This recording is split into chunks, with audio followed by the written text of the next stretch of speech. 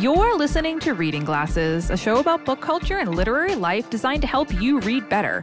I'm author and book devourer Mallory O'Mara. And I'm Bria Grant, filmmaker and e-reader. This episode, we're talking about that weird feeling when you can't figure out why you're reading a particular book. You're like, where did this come from? Why am I reading it? Why am I keeping on reading it? What is happening here? Have you had this? Let us know. We're going to get into it. But first, what are you reading, Bria? Mallory, I read the best comic book last night. I saw this on your Instagram story. I was immediately curious.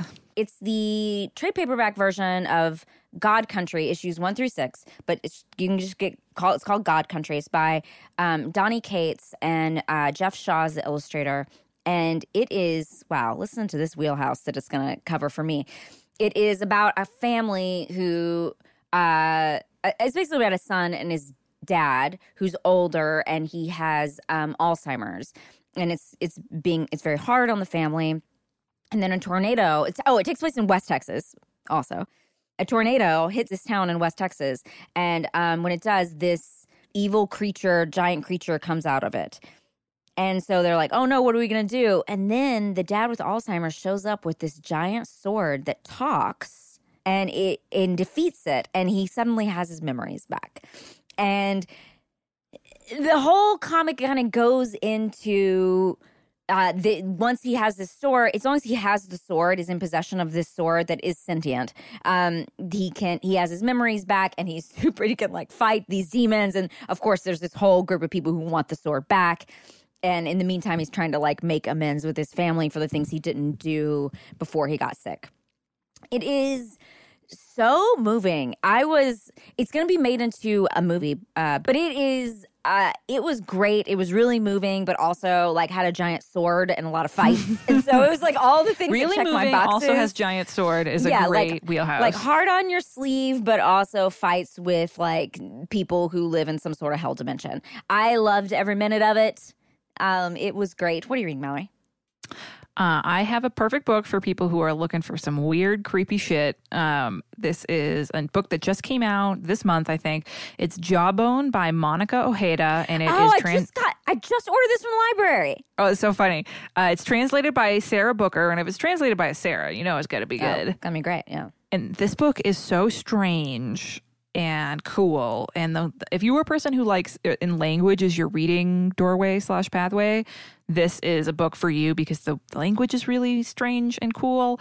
It's about these teenage girls. They're all friends, and they end up getting sort of involved in, as teenage girls do, they just end up getting involved in weird stuff. They get up to trouble, and they like hanging out in this abandoned building, and they end up they start doing these weird rituals, and their lives end up becoming kind of entangled with one of their teachers who is like very, very close to a complete mental breakdown, and she's going through some weird stuff. Like the book, and this is not a spoiler, the book opens with one of the teenage girls, and she wakes up and tied up in this cabin, and the teacher is the one who has her tied up and has like a gun to her head, and is like, we're going to talk about what you did. And like, that's the opening page. And it's so strange. It's so creepy. It is just like a truly unique book. It's something I haven't read anything like that in a while. So if you really like weird fiction, if you like stories about like teenage girls getting into trouble and doing kind of weird, violent things, this is a great one for you. So that's Jawbone by Monica Ojeda and translated by Sarah Booker. And mine is God Country by Donny Cates with Jeff Shaw as the illustrator. So we want to take a moment to share some listener feedback about magical food books. We got a lot of emails about magical food books. Love that. Wow. Lisa wrote in to say, I am so happy I found your podcast. I've been catching up on past episodes and was very excited to see that apparently there is a whole genre about magical food.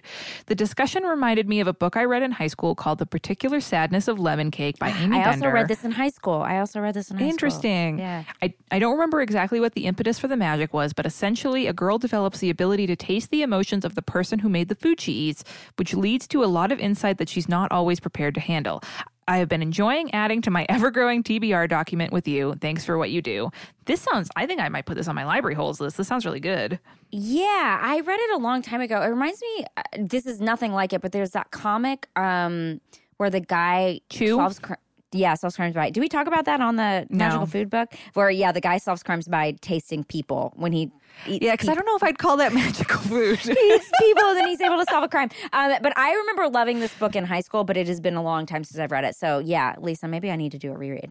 Alice wrote in and said, I just finished listening to your episode about magical food. I love books about cooking, baking, and food, especially when magic is involved. My recommendations would be With the Fire on High by Elizabeth Acevedo and Eat and Love Yourself by Sweeney Boo. With the Fire on High is a YA book about a teen mother who struggles to find herself while caring for her daughter. She also happens to make magical food that makes the eater feel what she felt while making the food. It's a heartwarming book. I love that. Eat and Love Yourself is a graphic novel about a woman with an eating disorder who picks up some chocolate on a whim. However, it's no ordinary chocolate. Did I write this? I was just going to say, is this a Brea book? The more she eats at the bar, the more she learns to love herself. Y'all, I'm ordering this right now. Eat and Love Yourself is an example of graphic medicine, comics about health, which I'm personally obsessed with. I've never even thought of that as a genre, but I like it. I'm listening to the show. Sorry, I keep adding in my own Brea-isms. I've been listening to the show since the beginning and absolutely love both of you. And Sean, who I miss coming on the show. Keep being inspiring and wonderful. Sean, we all miss you.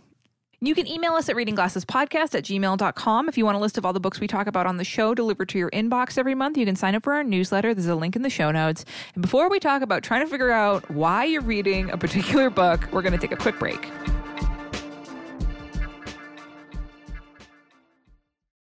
This podcast is sponsored by BetterHelp Online Therapy. Relationships take work, especially the most important one you can have in your life, your relationship with yourself. Oh, that is really important. It is important. You can't love other people if you don't love yourself, Brea. Yeah. Look, therapy is very important. Mallory and I talk about therapy all the time. Mm-hmm. A lot of us will drop anything to go help someone we care about. We'll go out of our way to treat other people. We'll buy tons of nice things for our friends, send really cute notes. But how often do we give ourselves that same treatment? Mallory, how often? Not enough. BetterHelp Online Therapy wants to remind you that you matter just as much as everyone else does. And therapy is a great way to make sure you show up for yourself. I always say that going to therapy, I think, was the best thing I ever did for myself. That's like probably second to learning how to read. Wow. Read and then therapy? Maybe it's like a tie, but it's pretty up there. I mean, really, therapy has made such a huge difference in my life. I have been in therapy almost without break since I think 2015, so 7 years. It is really, I always for people who are nervous about therapy or nervous that it's going to totally change you or therapists are going to force you to do things you don't want to. It really is just like going to the gym, but for your brain. It's just, you get as much out of it as you put into it, and it's not anyone changing you. It's you learning how to be a better you. So BetterHelp is online therapy that offers video, phone, and even live chat sessions with your therapist, so you don't have to see anyone on camera if you don't want to, but you're welcome to do the video. I do love the video. I FaceTime with my therapist every 2 weeks, and it's great. He loves it because he's like, I get to see everyone's cats and dogs now. Yeah, that's nice. And also, BetterHelp is much more affordable than in-person therapy, and you can be matched with a therapist in under 48 hours. Which is, I mean, it's like overnight shipping, but for your mental health. So you can give it a try right now and see why over 2 million people, that's a lot of people, have used BetterHelp Online Therapy. This podcast is sponsored by BetterHelp, and Reading Glasses listeners, Glassers, listen up, you get 10% off your first month. So not just your first session, but your first whole month at betterhelp.com/glasses. That's BetterHelp.com/glasses. Glasses.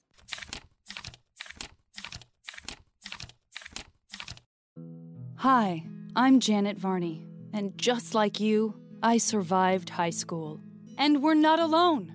On my podcast, The JV Club, I invite some of my friends to share the highs and lows of their teen years, like moments with Aisha Tyler. But when you're a kid, the stakes are just pretty low. Go to school, try not to get in trouble, get laid. Jamila Jamil. I watched television probably every waking hour during that time when I was shit-faced on medicine. And Dave Holmes. We talked, and then everybody left. It was just us two, and I was like, I love you. Learn how you too can be a functioning adult after the drama and heartbreak of high school. Every week on the JV Club with Janet Varney. Find it on Maximum Fun or wherever you get your podcasts. This is a judgment-free show.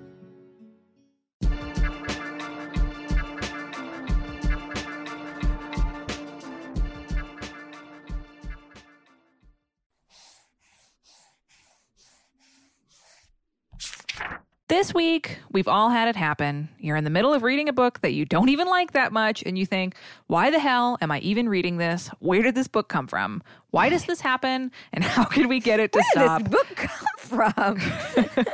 Was it even printed somewhere? Or did I That happens to conjure me. it? It happens. It happens. You're like, did I get this from the library? Was this a gift from someone? Yeah. Bria, has this ever happened to you? Yes. It often happens with the library hold, where I get it and I start reading it and I'm like, why the hell did I order this book? This is not in my wheelhouse. This is not. I don't know. This is nothing. And I have some real existential moments with this where I'm like, why am I reading it when I know I don't like it? I think it comes back to that a lot too, where I'm like, I think I ordered this for a reason. I knew I wanted. I'm going to get really into but I think I was like, oh, this is something I would like to read, I think, or I want to be a person who has read this book. I was just going to say, So you want to be the kind of reading person it. who wants to read that. And I just keep going. And I'm like, there's something about this book that is compelling me to finish it, even though we say to drop a book. But I'm compelled to finish it, but I don't know why. And even there was something I've never cared about and I still don't care about, but I'm like, I got to finish reading this book for some weird reason. Yeah, I've been in this state. There has to be a word for this state. But what last about week you? we talked about specific words. We need to figure out a specific word for this fucking state of being. Yeah. Does this happen to you? Yes, and same. It's usually a book that I've had on hold at the library. Yeah. I'm very fast and loose with my library holds. Yeah, So same. I put a lot of stuff on hold on a whim because I heard someone recommend it because I saw it mentioned in a newsletter. I saw it on Twitter, etc. And then it comes in and I start reading it and I don't really like it. And I'm like, what the hell? Why am I reading this? Where did this come from? Why am I reading this book? But so Bria, what do you think causes this? It's not because obviously it's not the problem is not library holds. It's something else. What do you think this is? I think it's that like what I would like to be as a Bria. What do I want? Aspirational reading. An aspirational Bria instead of this is who I really am as a Bria. And then I start reading the books that I don't necessarily like and will never like. And it's more like, yeah, it's aspirational reading. I think I'm reading this because I want to be a person who would like this book or gets a lot out of this book or picks up a 700-page book and is like, I can't believe I got through that book. But really, at the end of the day, I would much rather read a novella because I want it to be finished. I don't know. What do you think causes it? This is like a very personal Mallory thing. For me, it's because I barely ever read jacket copy on books. Yeah. Most of the time, I do not read them at all. I'm so ridiculous about spoilers that I like to know as little as possible before I start reading a book. The only downside to this is that I end up DNFing, do not finish books a lot. Once I find out what it's about, I'll pick up a book because I just think it the cover looks interesting, or I like the author, or I saw someone recommend it on Twitter. I'll get it, and then 2 chapters in, I'm like, I don't even like this. Yeah. And I have to put it down and that's okay. And I think that part of the reason why it happens so often with my library hold is because that's what the library is for, is, you're getting this book for free and you can, normally books that I buy are in pre-order are books that an author that I love, a book that I know I'm really going to like. My library is where the experimentation happens. Where I'm testing out new author. It sounds much kinkier than it really is, but it's where I'm testing out new genres, new authors, whatever it is. So and I will say for as many books that I end up putting down, I often find books that I really like, new authors, new series, whatever it is, and that's okay. But I do want to say, and we've had a bunch of people write in about this. One possible explanation for this phenomenon is there's this trend that's been happening in the publishing world and I've been seeing a lot of articles written about it lately. There was actually a whole thing, I think it was sometime last year on Twitter, it was the main subject for Twitter for that day, that jacket copy, which is the description of the book on the back or on the flap, is getting more and more vague. Lots of books now just get a very vague description of the plot that is more about how good the writer is, how powerful / bold / insert synonym here, the story is, and that's it. And of course, this is designed to sell more books because it seems more broadly appealing. Yeah. So it can lead to you being excited about how good a book seems to be, and then you read it and it's not about what you thought it was going to be about. Is that something that's ever happened to you? Yeah, for sure. Because I don't mind spoilers, but you're right. I mean, I think these descriptions are often a little deceiving, but also I just don't do a deep dive into what the books are about usually. I just am like, oh, someone said it was good. It's in a genre I like. I will often find myself halfway through a book and then I go and I read the blurb. I'll be like, what is this book about? I've been reading it for like 3 days, 4 days. I don't know how many days. And then I'm like, I'm going to go read the blurb. And I'll read the blurb and I'm like, whoa, this is what this book is about. Because like sometimes I'm like, I thought it was about this, and I'm gonna see if it's gonna change. But then I go read the blurb, and I'm like, I didn't mean to be reading this book. This is not what I thought this book was going to be about. Get this book out of here. But definitely that book blurb helps and hurts sometimes. I will say, I don't often read it before I start a book, though. Yes. If it's on my list, I'm like, well, I must have put it on here for a reason. Yes. But I also rely not too be heavily on trusting- past Mallory. I was going to say, I trust past Bria too much, which I'm going to say, past Bria is not reliable. Like, she makes decisions, puts things in drawers that don't belong there.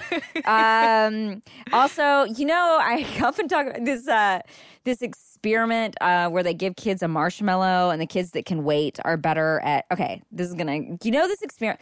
I'm making a very confused face for the listeners. I know. Okay, there's an experiment where they put a marshmallow in front of a kid, and they're like, "Don't eat this marshmallow because if you don't eat it, when I come back, I'll give you 2." And it has something to do with impulsiveness and whether or not you can hold off for like the better thing.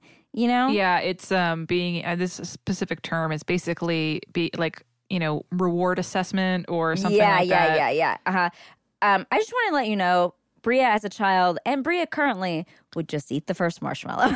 There's nothing in the world that could keep me from eating that first marshmallow. I just don't, and I often think that's the past Bria I'm dealing with. Is like, I know me. I was eating that marshmallow an hour ago, so I have to understand that that's who I am as a person.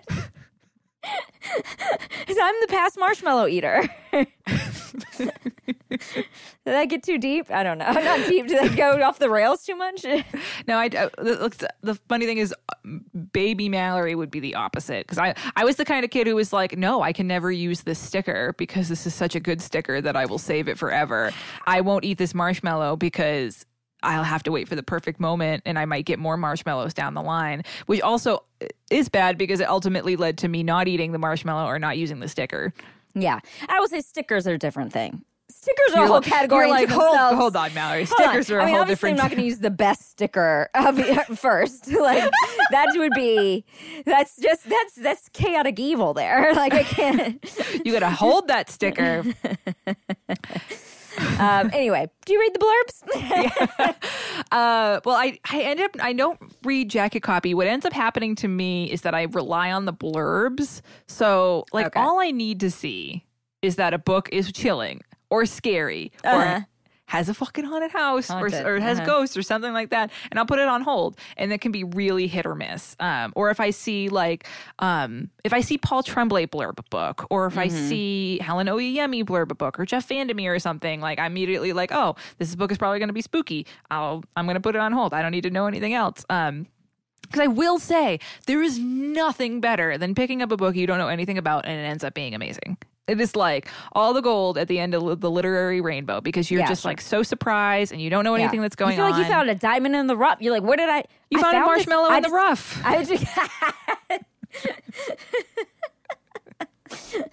You're like, I discovered this author. Someone should give this person a book deal.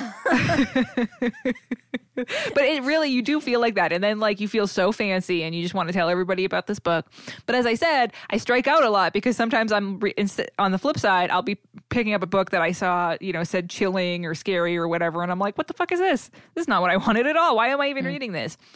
But it's okay, I think, ultimately, because it helps me get better at dumping books. I also, something I find I get caught by a lot is, those elevator pitches, books being described as this meets that. And it's fucking not like either of those things. Yeah. I've said this before. I really wish publishers would stop using Shirley Jackson meets X when they just mean this is a scary book and a woman wrote it.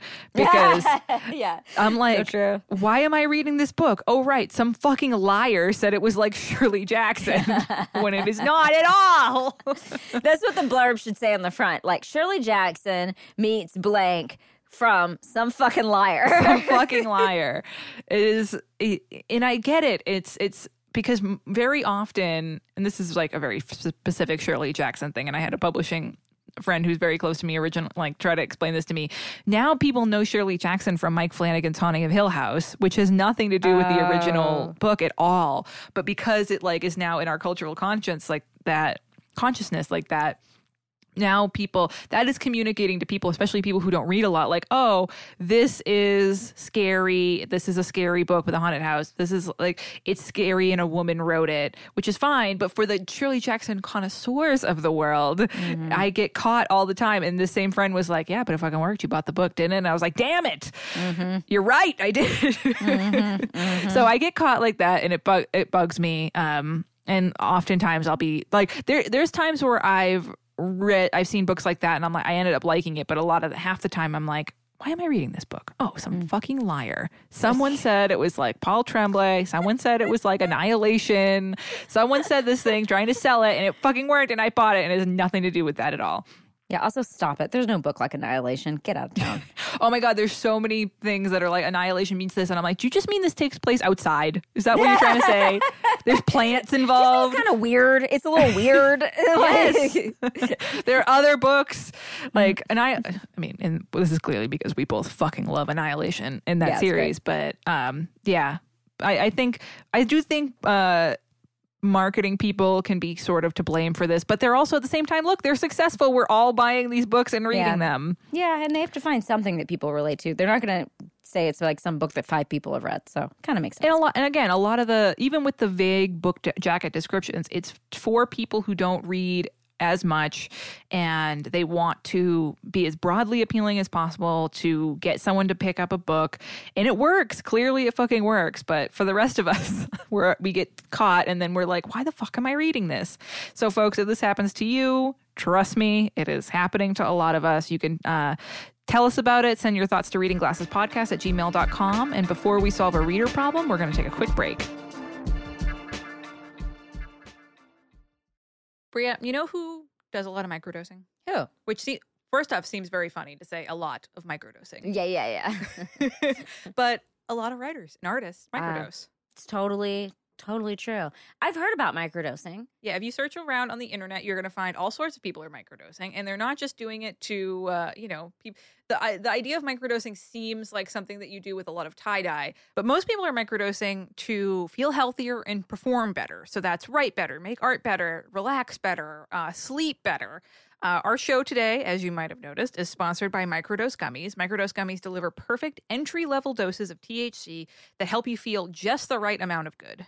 Yeah, and these actually taste good. They're gummies. Who doesn't like a gummy? Everyone loves a gummy. Get everything in a gummy. A vitamin gummy, microdose gummy. Yeah, everything. A candy gummy. Candy gummies. The OG gummies, just straight up candy. You can use them to get into the creative work zone. You're going to do a little writing sprint. You're going to write all afternoon. Maybe you're going to do a painting. Maybe you just want to go to a museum and kind of relax and like take in some art. They're a great way to get creative, or maybe to help you wind down, help you go to sleep. They're just a 10 out of 10 for the people who use them. Yeah, I tried these in a couple different ways. I tried them post powerlifting, because there's a lot of powerlifters I know that use both THC and CBD to recover and unwind after their workouts, and I had a great experience. I also, if you listen to the show, you know I have a lot of insomnia, so I tried using this to help me sleep and had a really great experience with that. To learn more about microdosing THC, just do a quick search online or go to microdosegummies.com and use code, folks, you know what the code is. You know what I'm going to say. It's glasses. You get free shipping and 30% off your first order. That is a large chunk off your first order. Links can be found in the show description, but again, that's microdosegummies.com, and that's the code glasses. Glasses.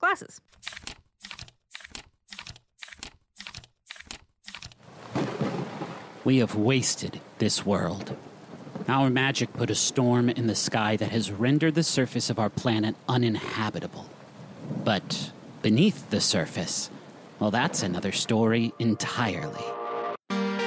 In a city built leagues below the apocalypse, survivors of the storm forge paths through a strange new world. Some seek salvation for their homeland above. Others seek to chart the vast undersea expanse outside the city's walls. And others still seek, what else? Fortune and glory. Dive into the Ether Sea, the latest campaign from the Adventure Zone, every other Thursday on MaximumFun.org or wherever you listen to podcasts.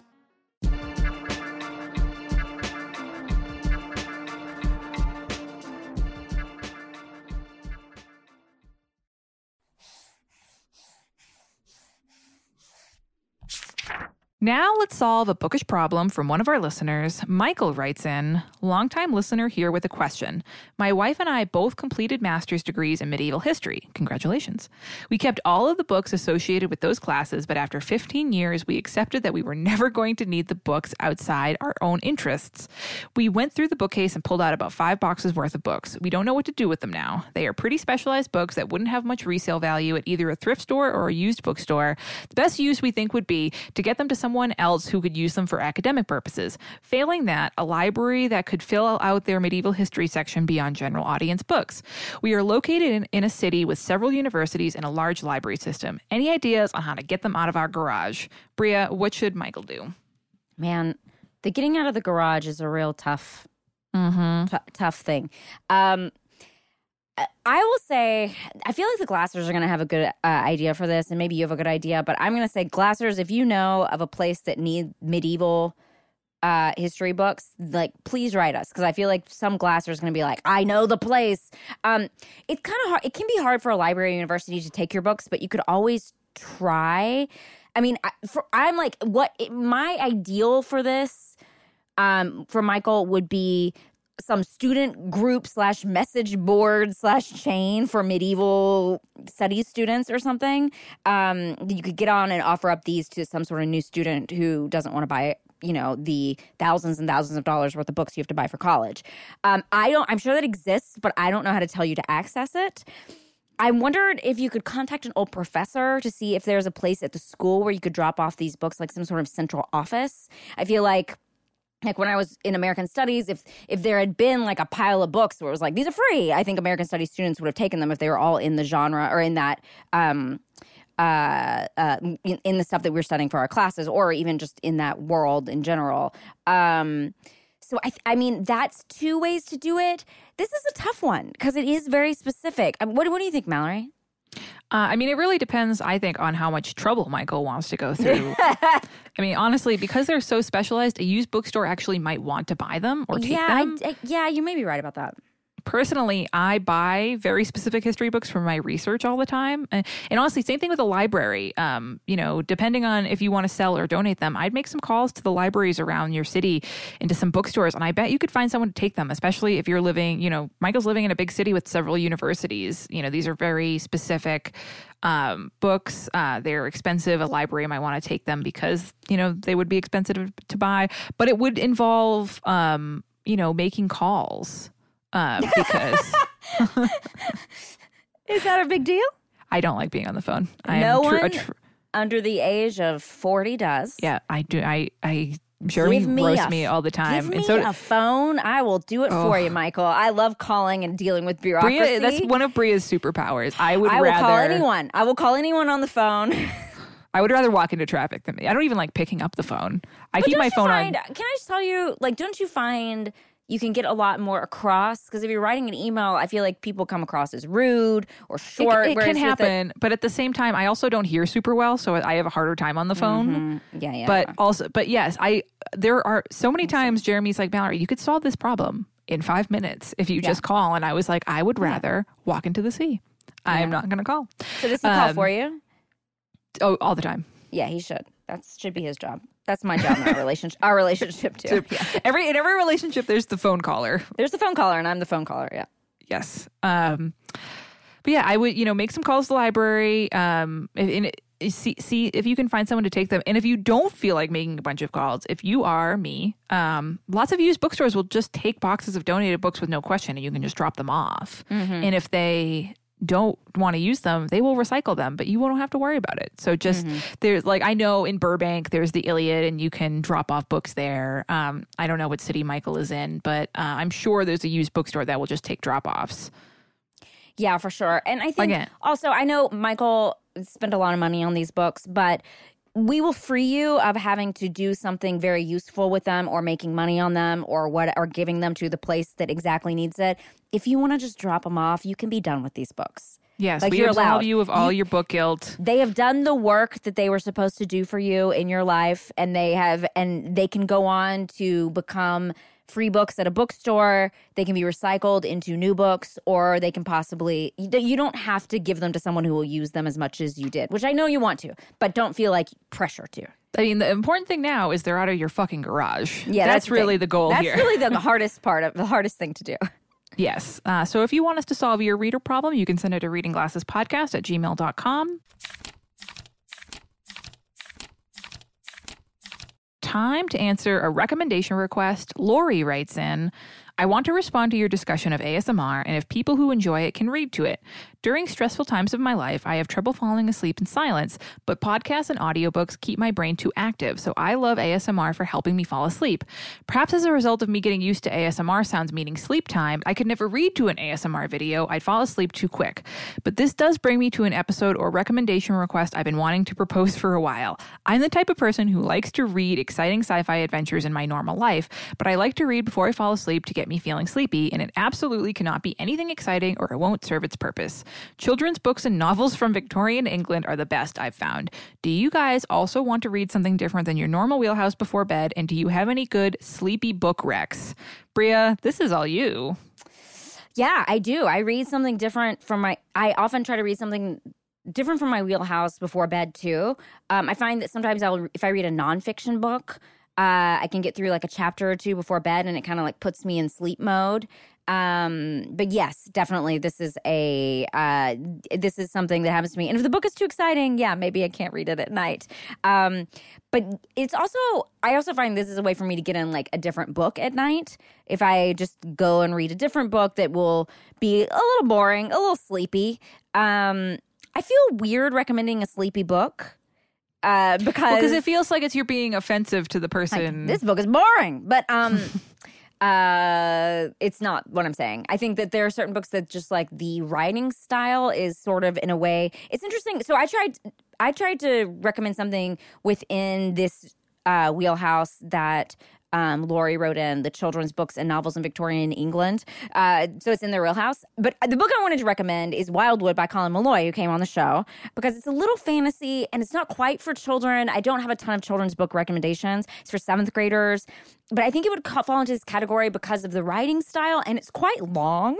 So you can have it for a while. Yeah. And there's some exciting parts, but I feel like it actually fits this sort of like, it is almost in Lori's wheelhouse with like the sci-fi, adventure, but it's not so adventure-y that it is like, oh no, what, like you're freaking out about what's going to happen next. I think it could fall into this category. Again, not insulting this book. I just think it is a different kind of adventure story that could live in this before bedtime in a nice way. That makes sense. Yeah. What about you? I love this question. I wouldn't say my it's too different from my normal wheelhouse, but I definitely have a bedtime wheelhouse. It's something I haven't thought about before until I saw this question. Would it be would it just be your bed house? Your bed wheel? Your wheel bed? Yeah, maybe your bed house. That's a little weird. Maybe. I don't know. My bedtime wheelhouse is when I like to read my feminist essay collections and my nonfiction. I think, because for me, it's the perfect time to read a little chunk of something that makes you think. In fact, I think it's better for me to read those kinds of books before bedtime because I read them in a huge chunk. It's like just too many ideas to process properly. I like it better when I do a chapter or even a few pages at a time, and then I can really think about it and process it and like fall asleep thinking about it. One I'd recommend for Lori is one of my new favorite nonfiction authors. It's Tressie McMillan Cottom. Her book Thick, which is an essay collection about Black womanhood and beauty and body image. It's truly the most brilliant essay collection I've ever read, and it's so smart. It's the kind of book that you want to read in chunks and really think about. I think it took me like a month to get through it because I was reading like just a few pages before bed each night and like really digesting it. I would recommend if Lori has any, definitely read Thick because it's fucking amazing. But Lori, if you have any special interests, any essay collections, anything like that you want to check out, reading a chapter before bed, I think is probably perfect for you. If you want us to answer your recommendation request, you can send it to readingglassespodcast@gmail.com. As always, we want to thank the wonderful mods who run our Facebook group and Chrissy and Rachel who moderate our Goodreads page. Remember, totes, shirts, stickers, pillows, mugs, all kinds of really cool reading glasses stuff. And folks, if you have stuff, tag us on Instagram. We see really cool stories and posts of people with their reading glasses mugs and their shirts and their sweatshirts. We love seeing them and they're really cool. We love our own reading glasses sweatshirts. Bria posted a photo of herself the other day in our library user sweatshirt in red. Wicked cute. Check that out, and the link in the show notes. Again, if you are using an app that isn't Apple Podcasts, maybe you're using Spotify or something that doesn't show the show notes, all you got to do is go to MaximumFun.org and find the Reading Glasses page under podcasts, and all our episode pages are there, and all the links to all the things we talk about and all the books we talk about are there. And if you like the show and you're like, man, like these ladies, Mallory and Bria, they've been helping me through this tough time. The girls, the gals. And I love this show. I love maybe we've helped you find a book that you really like. And you want to do something nice for us that's for free. All you got to do is review the podcast, whether that's on Apple Podcasts, wherever you review podcasts. It really is fantastic for us. It helps us reach more listeners and advertisers. It grows the show, besides making us feel really nice. So that's something that you can do for us for free. You can also email us at readingglassespodcast@gmail.com. Find us on Twitter at readinggpodcast, on Instagram at readingglassespodcast. Thanks for listening, and thanks for reading. Thanks for reading.